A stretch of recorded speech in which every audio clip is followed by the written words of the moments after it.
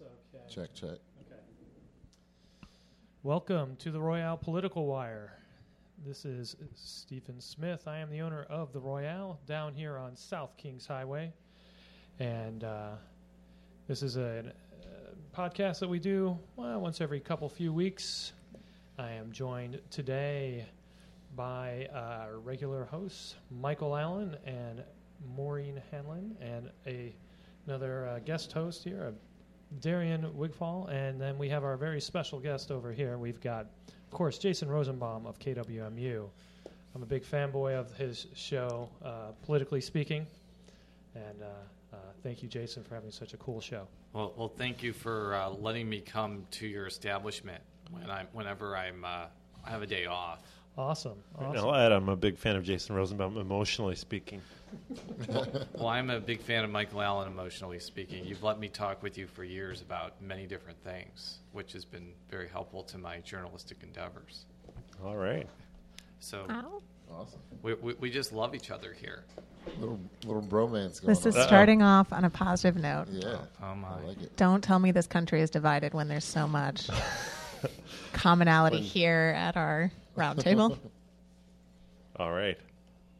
All right, great. Well, Let's crack the egg, Maureen. Let's crack the egg. So we have, we brainstorm a couple of topics here today, and I'm going to start with something that someone asked me at a Passover Seder this weekend that I have not stopped thinking about, which is who is really setting the vision right now for our city?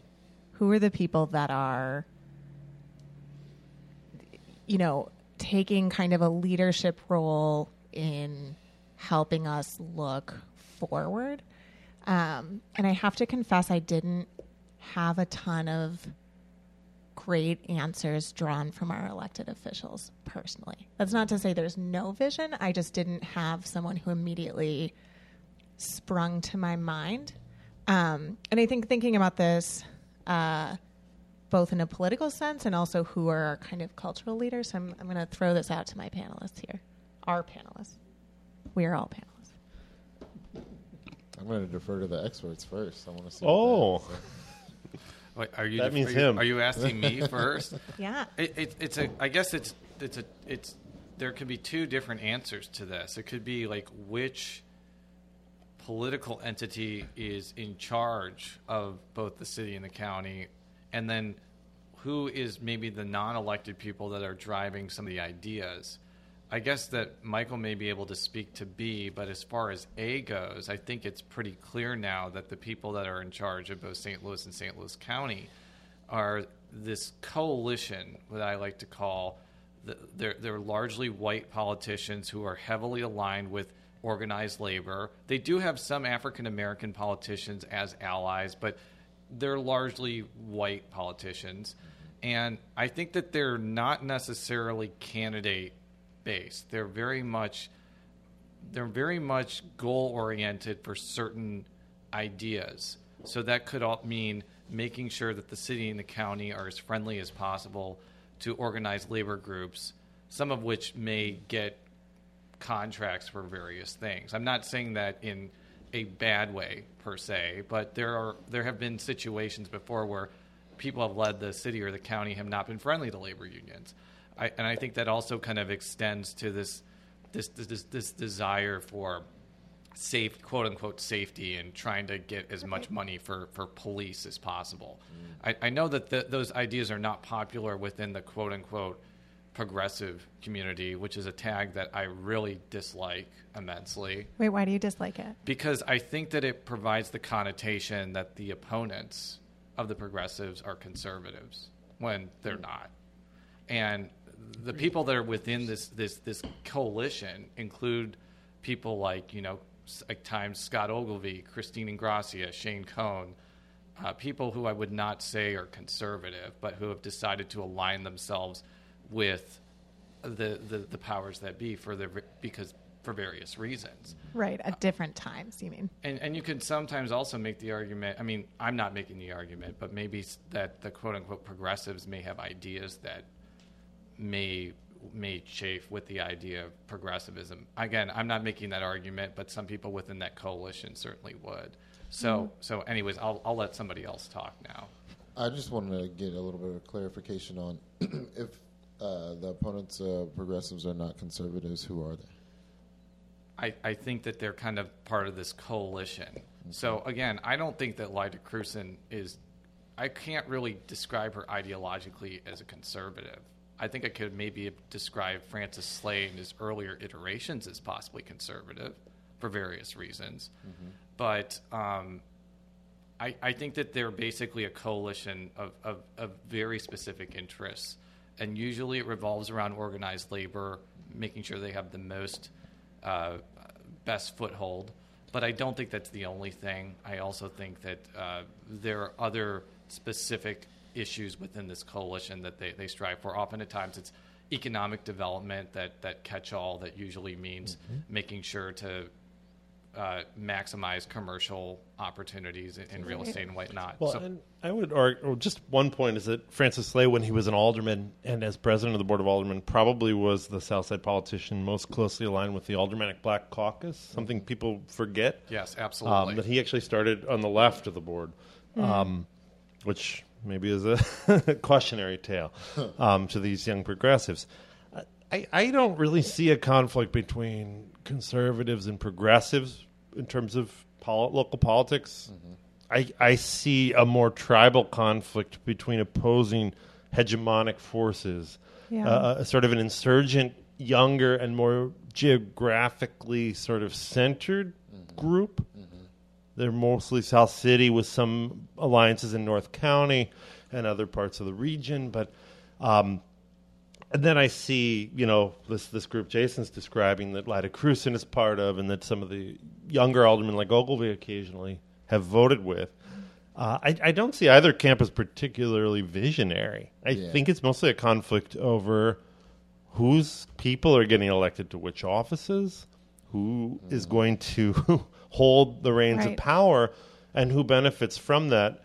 I think this isn't actually very new either. I feel like these narratives of, we're the forces of order and we bring jobs and we enable wealth and prosperity on one hand, and we are the force with new ideas, is the exact same political climate that happened in St. Louis and other places in the 1970s. It's the political culture that bred Vince Shamel, who became mayor, who was one of the progressives, but as mayor became pilloried by African Americans and leftists for favoring downtown business and the Central Corridor.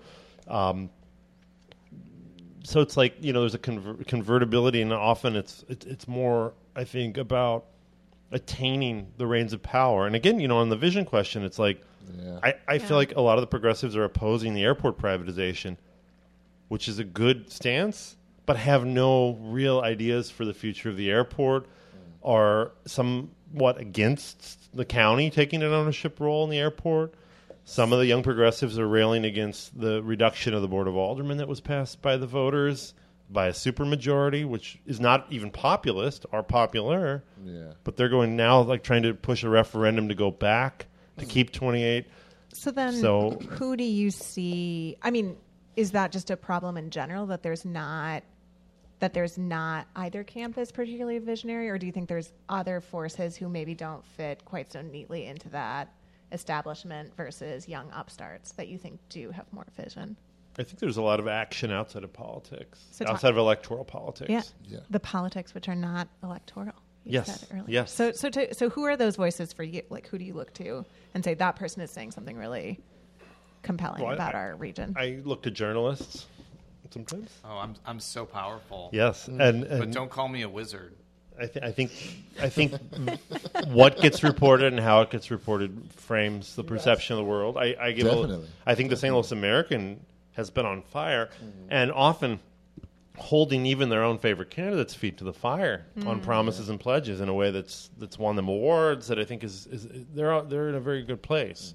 And again, balancing concerns for sort of material well-being of people with a political ideology, but also with a sense of realism and a sense of fairness that maybe everybody needs to get kicked in the ass sometimes. I look at cultural producers, arts collectives, arts makers, obviously far-fetched, screwed arts. Thank you. He's just going around the table listing names at this point in No, time. no. No, I think totally you know, agree. Tef Poe, who Yes. their work embodies a liberatory or emancipatory kind of rhetoric that has nothing to do with elected politics, and you don't see artists in these groups Right. out there stumping for candidates, knocking doors. They are divorced from that. The Luminary Arts Center is another one. They bring residents in from all over the world to engage issues like land banking and public space and surveillance. Right. You know, across the river, Granite City Art and Design District has an oppositional sort of grassroots DIY political ethos. What about you, Darren?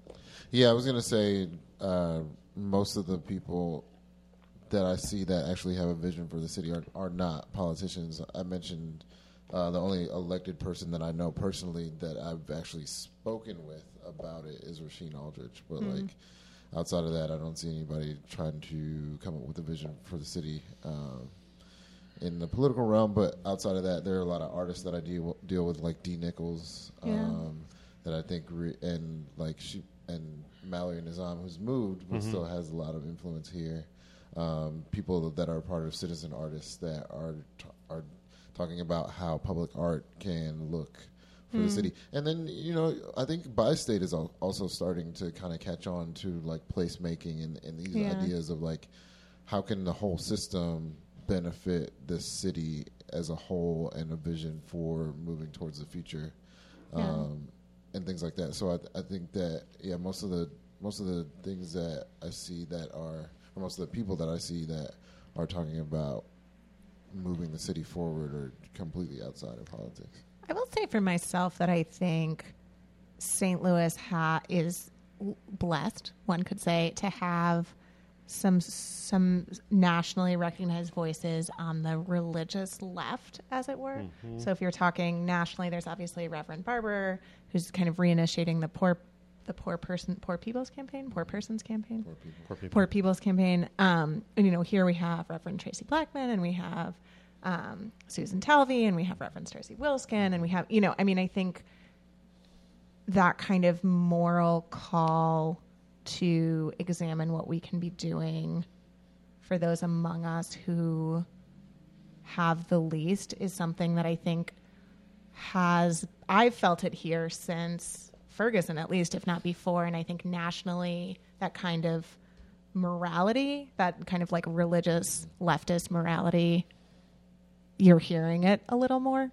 But that's kind of something that I think of as being an asset to our city. Yeah, absolutely. I've often cited Starsky Wilson's speech that he made right when the Ferguson Commission ended its work as one of the best political speeches I've ever seen by anybody. And he's not an elected official.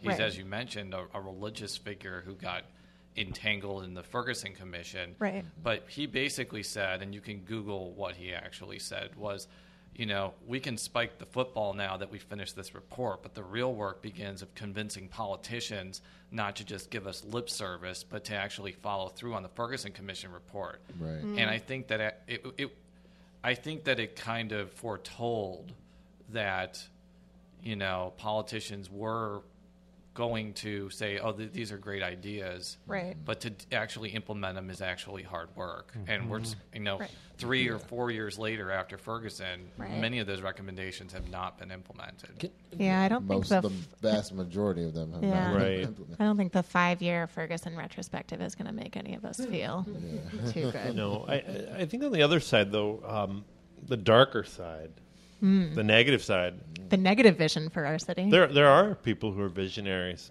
We're talking a lot about people we agree with, or might agree with, or want to agree with. Right. Developers. But I see developers are out there. You know, the framers of Cortex. You know, Benjamin or Dennis Lauer and Louis Levy and others who are involved in that have made something that is extremely influential. The Paul McKee and his project, like it or not, it's a vision that's still formally supported through ordinance by the city of St. Louis as the plan for 1,500 acres of St. Louis, larger than Forest Park. I think Rex Sinkfield That's a lot of and Jeff Rainford and what they're doing at the airport. Yeah. It's a vision. They're implementing it. It's moving forward, like it or not. I think, and in a more neutral sense, City Arch River, which, Ballpark, these things are happening. The zoo. The zoo's land grabbing. Washington University's becoming a nation state. I would argue that if anyone saw the zoo lobbying day where they brought the aldermen in and every alderman I know had multiple photos of them just hugging seals as one of the most effective, giving high fives to penguins. And I was if only we all had that kind of lobbying power. And I just want to say, I just wrote about the zoo today, and I have to be careful because I don't want to delve into editorializing. I actually love the St. Louis Zoo. My son loves going there. Right. But when it was proposed that there was going to be a sales tax in addition to the property tax that city and county residents pay, and St. Charles and Jeffco and Franklin County and St. Clair County and Madison County aren't going to pay the same thing. I think that I had as a citizen, kind of well, why aren't they paying? Right. I mean, I'm really happy to contribute tax money to the zoo because I think it's a wonderful thing. But I think that's going to be an issue when they put these sales tax increases for the zoo up for a vote, which is happening. Right. Yeah. And I think people are going to be wondering, why is it just on St. Louis County? Well, that actually leads us into my gosh. What a segue. I segued myself. Nice. It's as if we planned it, but dear listeners, we did not. No, we did not. But yeah, I mean, I would say probably one of the most fundamental questions about vision of our region, right, is vision of our city, vision of our region. Who are we talking about when we say we, right? And that goes to, I think, the now 88 municipalities, 89 municipalities are we down to? 88. Down from 91, y'all. One at a time. Yeah. by 20. Baby steps. By 2100, we may be down to 50. The death of local democracy. Yeah. Death by democracy. Because you got to vote in order for your city to die. Oh, death by democracy. No, I'm chapter just saying in Michael's autobiography. If we're going to be defending 28 wards, then we should be also defending 95 or 96 municipalities, and we should see this as a bad thing, right? Yeah. That's true. Yeah, More fragmentation. Yeah. Well, I'm all for less wards, though. I don't know who's for keeping 28. It doesn't make any sense to me. Well, I think that the opposition about consolidating municipalities is threefold. I think that there are the wealthier, largely white municipalities that don't want to cease to exist because they think they're doing just great. Yeah.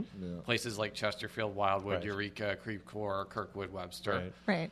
And there's just the people there's mainly the Republican contention that they don't want the city's problems into the county. Right. Like this vote in Ellisville this Ellisville. week, which was kind of random. But then there's there's the one aspect of the city county merger opposition that I've always asked proponents that I don't feel like they have a strong answer to, and that is, if you, for example, consolidate St. Louis and St. Louis County into one city, do you then chip away significantly African American political power? Because I concede right now that having very small African American led municipalities is probably not the most efficient system to give African Americans a strong political voice. No, it's a very efficient system for jailing for long periods of time poor African Americans, though. Which has been the big contention, because some of those cities which are very poor and need to rely on fine revenue to exist have been some of the worst actors of that. Right. But, for example, the bill that ended up restricting the amount of fine revenue that cities could keep, it didn't really restrict the fine revenue of largely white cities that are still arresting a lot of people of all colors. Relegated to traffic violations. Right. Yeah. So Exactly. Any nuisance violations or anything building like code, that. all building that. codes Because can still be fined at whatever because even if they percentage. have $1 million or $2 million of fine revenue, they don't hit the 12.5% cap. Right. But those poor African American run cities in North County do, because they don't have any other revenue to differentiate the percentage. Right. I certainly understand the argument that some of these cities were clearly bad actors. No one's defending Pine Lawn. Not even the African American officials. No one's defending the behavior of them. But I'm just saying, if you get rid of a lot of those cities and they're then, let's just say they just disincorporate and become part of St. Louis County, for example, then a county that is run and dominated by that aforementioned white organized labor political coalition will then be making the decisions of these largely African-American areas. I mean, that's how it is already, though, isn't it? And, like, for the most part, I mean, and some of these municipalities do have quite a few black elected officials, but for the most part, it's a white-run county in general. So, like, it's not really that much different than it has been.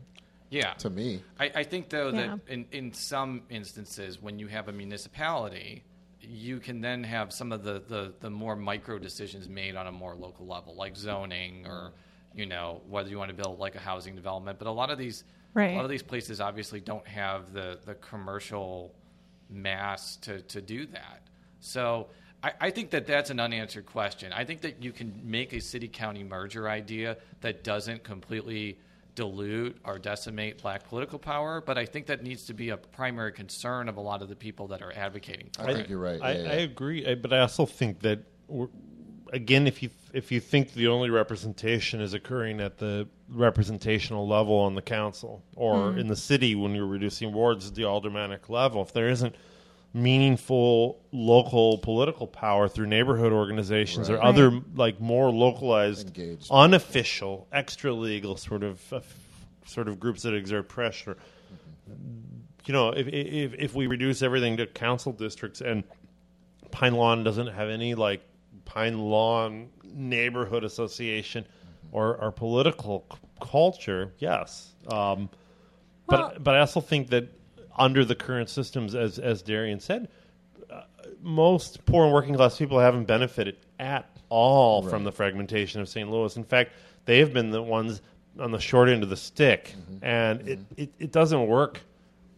Some people rush to say, when these things are cut, that it's all about disenfranchised people losing representation. But the people who have been representing disenfranchised people in St. Louis have not held their interests to heart. No. At all. No. But doesn't that have... They're like robbing the cities that they run. Yeah. Because they were poor too, and that's why they got on the council. Get the money. So get some money, right. And I think that there's kind of a middle ground here from being just against getting rid of any small city and then just wiping them all out. I think that some, especially in the what's called the 24-1 area in North County. So that's like the 24 small municipalities there. I think that they're open to merging with each other and becoming bigger municipalities. That certainly happened with Bonita Park and Bonita Terrace.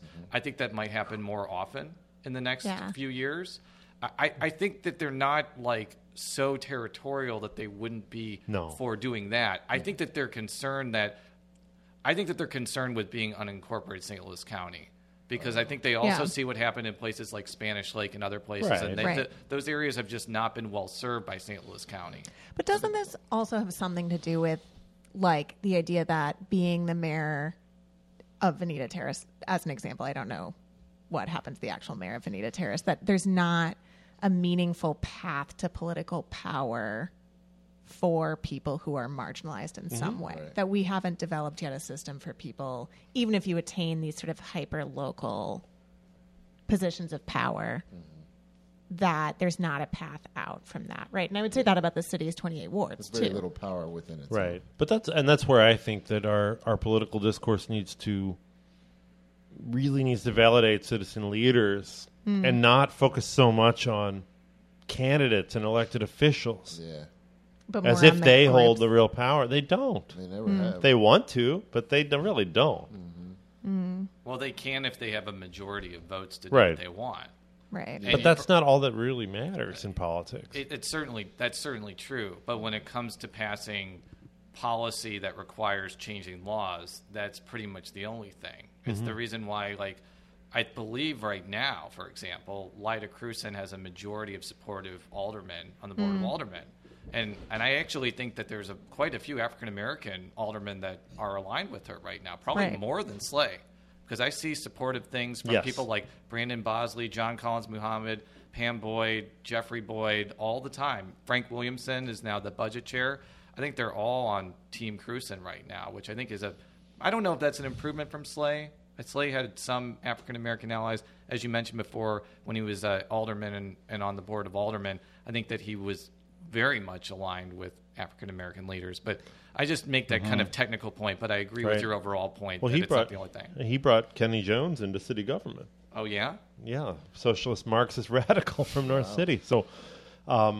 Kristen's been very effective with the African American caucus, and when that bill came on the parking division that Boyd offered, only Terry Kennedy and Frank Williamson voted against it. So Tashara Jones doesn't seem to have as much support with the black alderman as Lyda Kristen. Yeah. So, but I mean, I think the reason I really wanted, I think it's not just municipalities, though. Right. I think we often talk about this divide among municipalities, and we often forget how fragmented St. Louis is with schools, which I think we're going to, which is kind of another segue. I'm not going to get into super specific detail, but I am moving out of the city pretty soon. I'm moving to Richmond Heights. Oh, to run for mayor? No, not to run for mayor. To run in 4 years for county executive against whoever wins this brawl between two white men who are accusing each other of not being a real Democrat? As much as I would like that very lucrative and powerful job, I want to stay in journalism. I'm moving there because my son needs my son needs special school district services. And right now, if you live in St. Louis City, I'm not trying to say that the St. Louis Public Schools special education services are bad or substandard, because we're using them now. But the first thing that we were told when our doctor gave the diagnosis to our son is you need to move to the county immediately. And I was like, this should be, I'm not sure how often this happens, but from talking with politicians, this is not uncommon. Right. So my thought process was, because I've talked to a lot of elected officials about this off the cuff. I'm not going to be a super advocate for this because I'm a journalist, but it ranges between oh, that's too bad. Right. And, oh, we really should do something about this. Because the subtext is, if you have the means and wherewithal to move to the county like I do, then you can get into a special school district which is renowned across the country because there's so much money going into it. Right. But if you don't have that opportunity, if you're a single mother who can't afford to get out of their lease or move to a place in the county, and you have a kid with, that needs special education services, you pretty much have to go to the city schools, which, again, are not necessarily bad.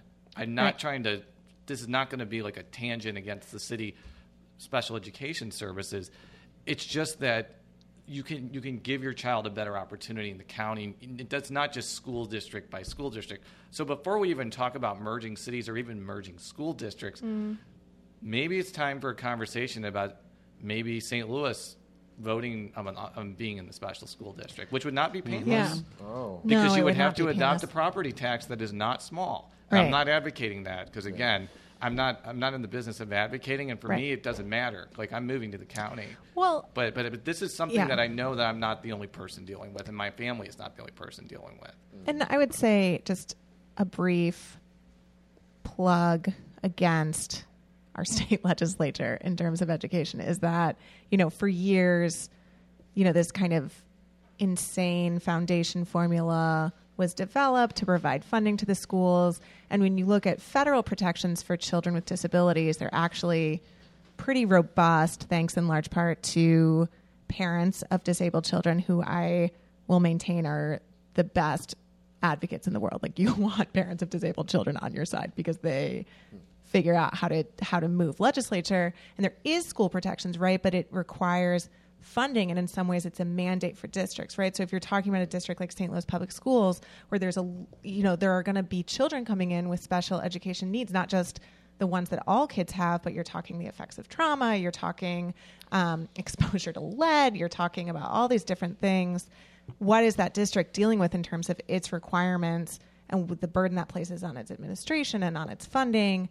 Anyways, I say this all to say that the state legislature, for years was underfunding this foundation formula until a few years ago, where it was just let's just lower the foundation formula and say we're fully funding it. And it's once again, our, what is that thing? The proverb, where you greet someone and you say, "How are the kids doing?" The kids are not necessarily doing well, right? And that's why I wasn't trying to bash St. No, Louis of Public course Schools not. because it's not their fault that they don't have as many resources as the county.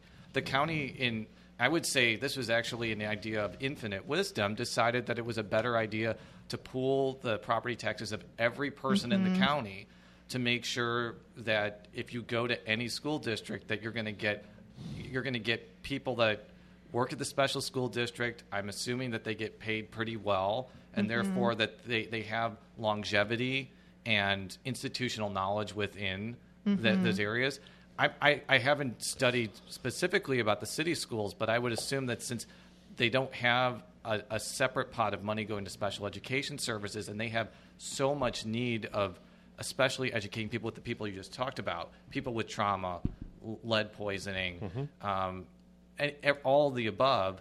Like, I just don't think that they could possibly have the resources of the county to deal with people with those special needs, essentially. And this, go ahead. And see, that's basically the case for the merger. Is like, if everybody's putting into one pot, then it gets spread out over everybody in the region. And so, no, it's not a case of the have and the have-nots. It's like, if the region doesn't have anything, then the region doesn't have anything. But if the region is doing well, then the region is doing well. But it's not like, because of the state funding and the way that the funds come out, that Parkway is getting a ton of money and the special school district is getting a ton of money, but Normandy and Riverview are getting nothing because of whatever state standards that they are supposed to meet and things like that.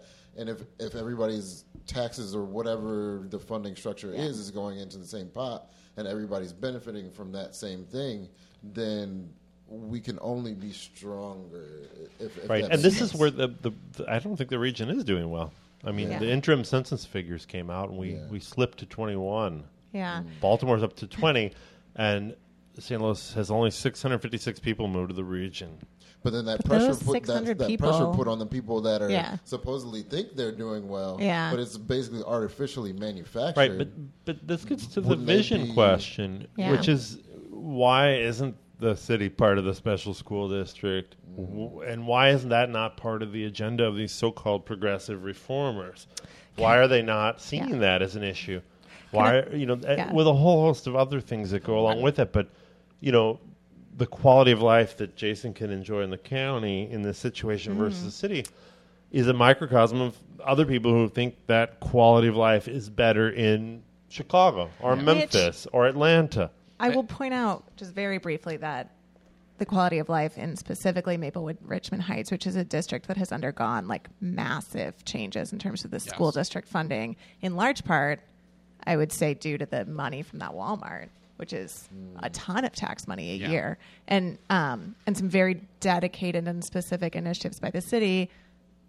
I will also say the city of Maplewood, while creating this kind of award-winning school, is also being sued by quite a few people for some of its practices. Right. Yeah. So it's very complicated, right? Like, I mean, that kind of localized effort and funding, what can that do to improve the city? And the fact that the Walmart and the Menards both involved mass eminent domain of low-income African-American households. Right. Absolutely. And total clearance of that area. Right. Right. That was a Walmart. That Walmart project had Richard Callow, by the way, as spokesman. Wow. So hello, Richard. Bring him into the mix. This is going to sound heretical, but one of the most illuminating, politically speaking, podcasts we did last year was with St. Charles County Executive Steve Ellman, who is a Republican, and you would probably not expect me to be praising him for being progressive thinking, but he pointed out that because St. Charles could see what St. Louis County did, in his view, incorrectly, it means that St. Charles only has like 13 or 14 cities and only has 5 school districts. And he's making this argument, and I'm not endorsing this argument, I'm the messenger here. He's basically saying that because the school districts are large and they have more money than, say, a Normandy or Riverview Gardens, which are small and primarily cover impoverished African-American areas, that when there are low-income people in St. Charles, because there are. Let's not kid ourselves. It's not Nirvana. They have more money. It's far from Nirvana. they have more money, and they have more. Again, the faculty that's been there for a while to deal with it. And he also mentioned, just kind of touching on other things, that the St. Charles County Police Department has been trained in racial diversity training for many years. Ellman has been advocating against the sort of taxation by citation cities that we mentioned too. I think that he is. I mean, I sense from talking with him that he was getting perturbed that St. Charles, rightly or wrongly, kind of gets seen as this problem and this afterthought, and maybe it obviously is born of white flight. I mean, I think that's undeniable, but you could also point to the fact that the African American Hispanic population there is growing as well. Right. Yeah, And Elman is particularly Well, I mean, Hispanic, they're being El- displaced from the city, so that's where they're going. Yeah. right. Elman And has, they're being displaced from North County. Yeah, And so- yeah, that too. Yeah. Elman has been an advocate for an urban growth boundary for St. Charles County as well, if maybe more because of his conservative instincts that he doesn't want the price tag of bailing out floodplain development, but it's still far more progressive than anything coming from Steve Stenger or Mark Mantovani so far. So you asked, like, who has vision? Yeah. I mean, I would argue that Ellman has been an elected official for almost 30 or 40 years. He has more institutional knowledge than either Cruson or Stenger. And I'm not just saying that as an opinion. It's quantitative. And maybe you don't want everything to be like St. Charles, obviously. But you can make a lot of arguments that they structured their government in ways that St. Louis County and to some extent the city should have done. But of course, St. Charles had the luxury of seeing what those two entities did, and they could decide to go a different path. And things could change. Like, we could be doing another podcast in 5 years, and they may have 60 cities and 60 school districts. Yeah, So they might elect a successor to Elman who is Tea Party, social conservative, crazy. I will say that one of those school districts is Francis Howell, right? Yes. Right, and they turned down the property tax increase this week. I would say that they, if anyone's ever heard that This American Life episode I featuring have. the audio. That audio was from the school St. Louis. district. I believe that audio was recorded by St. Louis Public Radio. It was. Shout out It was. St. Louis Public Radio. I actually, Public Radio. I mean, I listened to that, even though I had listened to that in 2014. I Yeah. almost cried. Yeah, I mean it's visceral. It is anytime you visceral. listen to it. And that's it's hard to listen to, but it's sometimes it's important to listen to things like that. Yeah, could you fill in the listeners of what that is? Oh, sorry. Oh, yeah. If anyone, do you want to take it away? Sure. There was a time in, I guess, St. Louis County schools where Normandy was failing, and because it was failing, the state decided that they should join with another school district.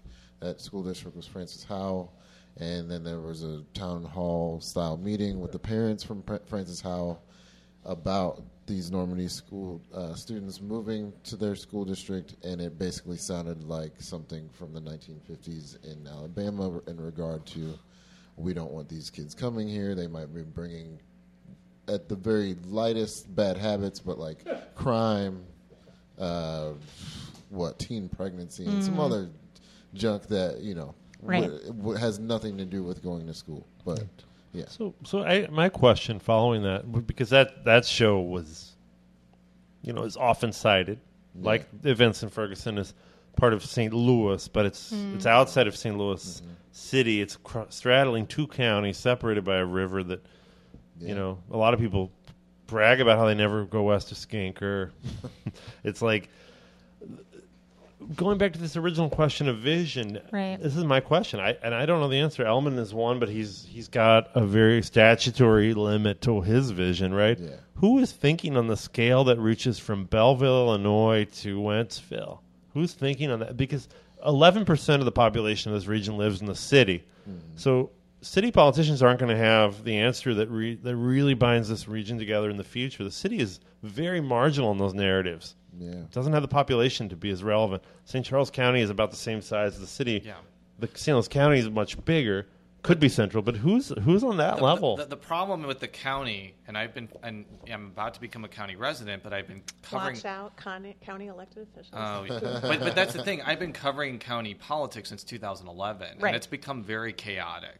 As far as it's not just the Mantovani Stanger thing. Right. The council has basically been in this very public war with Stanger for a while, and Right. I mean, it's brutal. It's really and it was a lot. and I knew it was going to happen as Right. soon as Rochelle Walton Gray beat Mike O'Mara. I'm like, Stanger doesn't have a majority on the council anymore, Right. and his next 2 years are going to be like Charlie Dooley's last couple of years. Now, that doesn't necessarily mean he's going to lose to Mantovani, but it meant that he's going to have a hostile counsel that's going to try to make him look bad at every turn.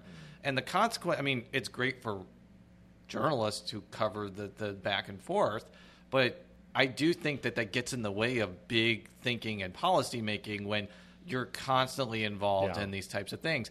I would argue that even though there certainly are political divisions within St. Louis City that are very noticeable and vocal, I go to the Board of Aldermen meetings and, they argue about ideas sometimes. They have different opinions, but I think that the personal stuff certainly does happen. It certainly happens on social media and elsewhere. But I feel like, the city gets castigated all the time for being dysfunctional and, chaotic. But if you look at county politics now versus city politics, city politics seems a lot more stable. And Cruzen has a governing coalition on the board that Stenger doesn't have on the council. Yeah.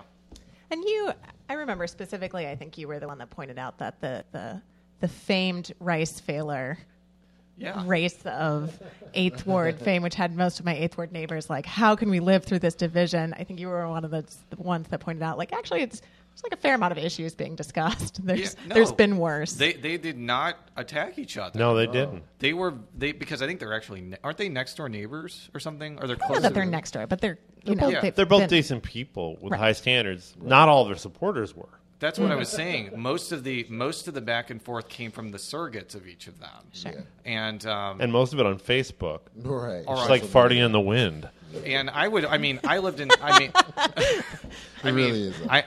up until April, end of April, I live in the 16th Ward, and the 16th Ward aldermanic race between Tom Oldenburg and Michelle Kratke had actual negative mailers sent against each other. Right. Like the amount of money that was spent in that race was I think well over $100,000. What? Wow. Oh, I'm not kidding. Wow. So were any of these mailers suggesting the other person was actually pro-choice? Well,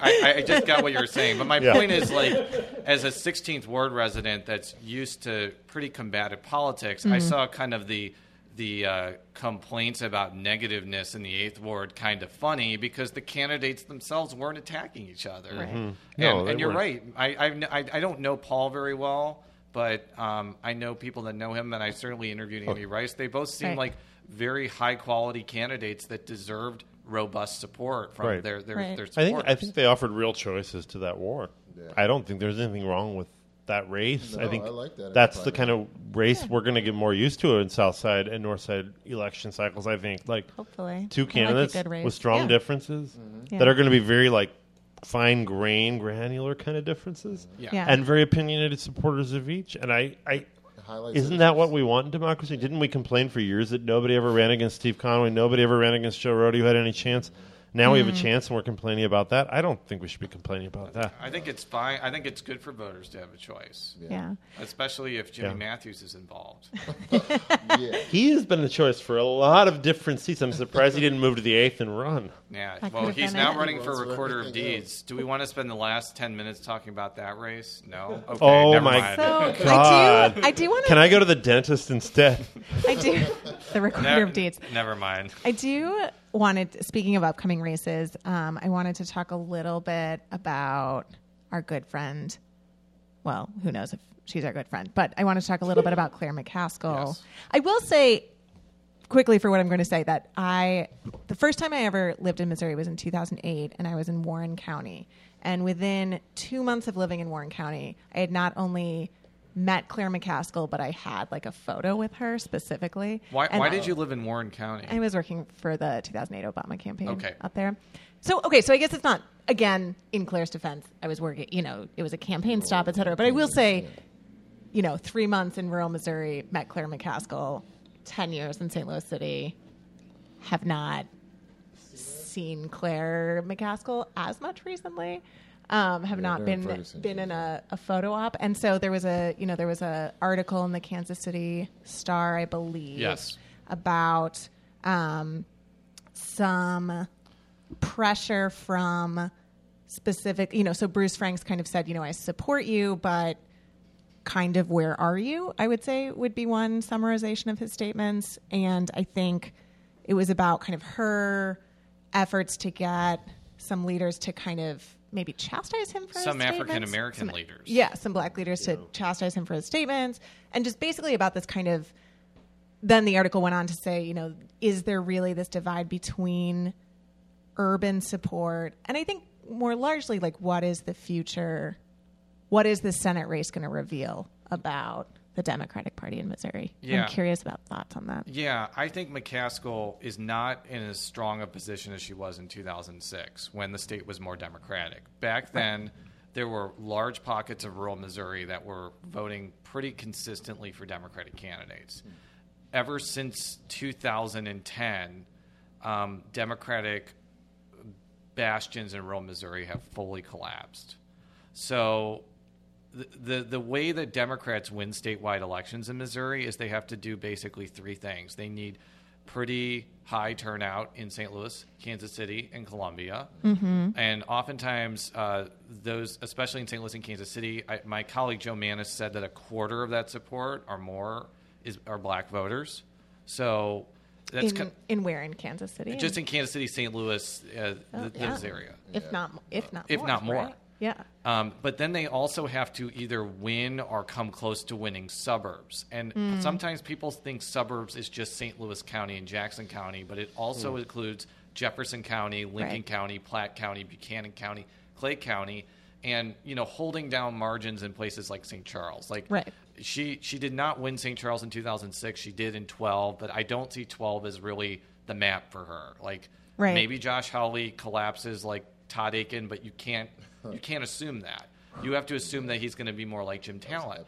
So you have those two things, but then you also need to get like around 35 to 45% or more in some of these rural counties. Right. So McCaskill has to kind of do that juggling act where she's trying to walk this very narrow path, and it also means encountering voters with very different wants and needs. And I think that you've seen a lot of effort from her to try and do one of those things, which is try to get more rural support than many Democrats do statewide. I think you've also seen her go to some suburban areas.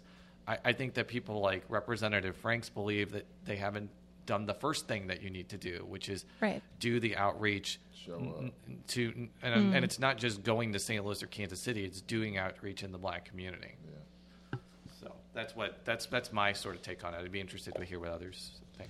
No, that's interesting. You say that because I was just thinking about Jay Nixon and his reputation, and I mean, for what it's worth, you know, I do remember him being here a couple of times, being able to go see him speak.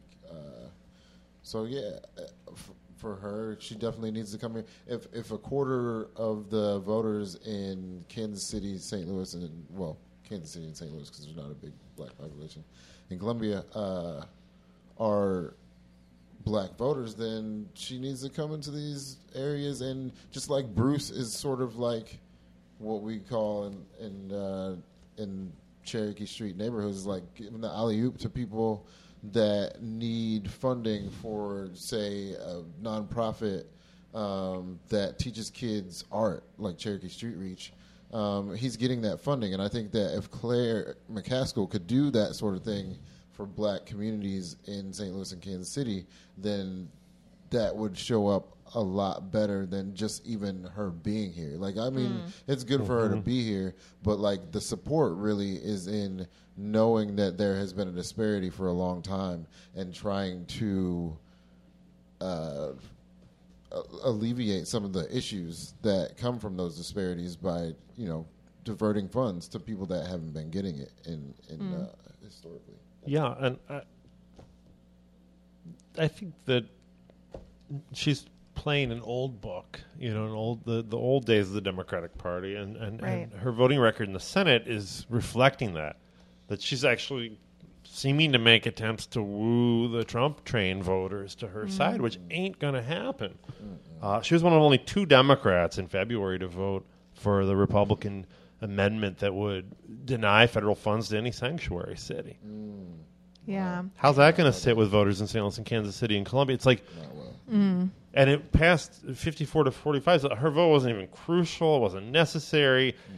Only other senator voting from the Democratic side on that side was Joe Manchin in West Virginia, who's been very pro-Trump. It's like also in kind of a contested territory, but it's like I think you look at she's also been has like I think the highest percentage, second highest after Manchin, I think, of voting for Trump's initiatives of any Democratic senator. I don't think that's going to help. I think it's going to hurt her voter strength in these urban areas because you're going to have a lot of disaffected progressives. There are already people talking about we should primary her, we shouldn't vote for her. Yeah.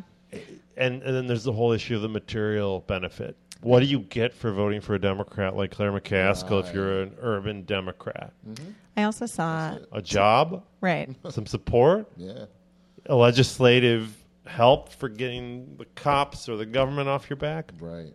I don't think she can answer any of those things. I also saw today that Josh Hawley, who is the Attorney General, is opening an investigation into the Clinton Peabody, the issues there in the housing projects. Well, and I thought to myself, that's an old Kit Bond move. What an Kit Bond interesting... was smooth with well, yeah, but I mean, also, city. like, I mean, it's, I think a benefit of that position of his, right? Like, he is still a statewide official in a way that is this an action he can tangibly take on behalf of people in the city that we're not seeing. Although I should be frank that I don't know the federal response, and I know that Christine Ingrassia has been trying to get some help. Yeah, and I'll just, as a closing Yeah. thought, I think that what is going to determine that election, I think this will be a factor. Yeah. But if Trump's approval ratings are at 20%, Yeah. and if they're at like 30 or 40% here, that's going to be a bigger factor. Right. Because oftentimes national elections are heavily influenced by national environments. And there are exceptions, like McCaskill's 2012 race where Romney won the state, but she ran against Todd Aiken. Right. But again, you have to go into the assumption, and I think her campaign team are going into the assumption this is going to be a tough race. Yeah, So I think that Trump is going to be a big factor, but I think that she is paying attention to situations like this and what Representative Franks has to say. I think, if nothing else, we can agree that that election is maybe about, kind of bouncing off this national mood, like you said, and not kind of our local vision, to stick with our theme for today, which is local vision. So thank you so much to all of our guests for being here. Thank you to our audience watching via Facebook Live. Shout out to Facebook Live.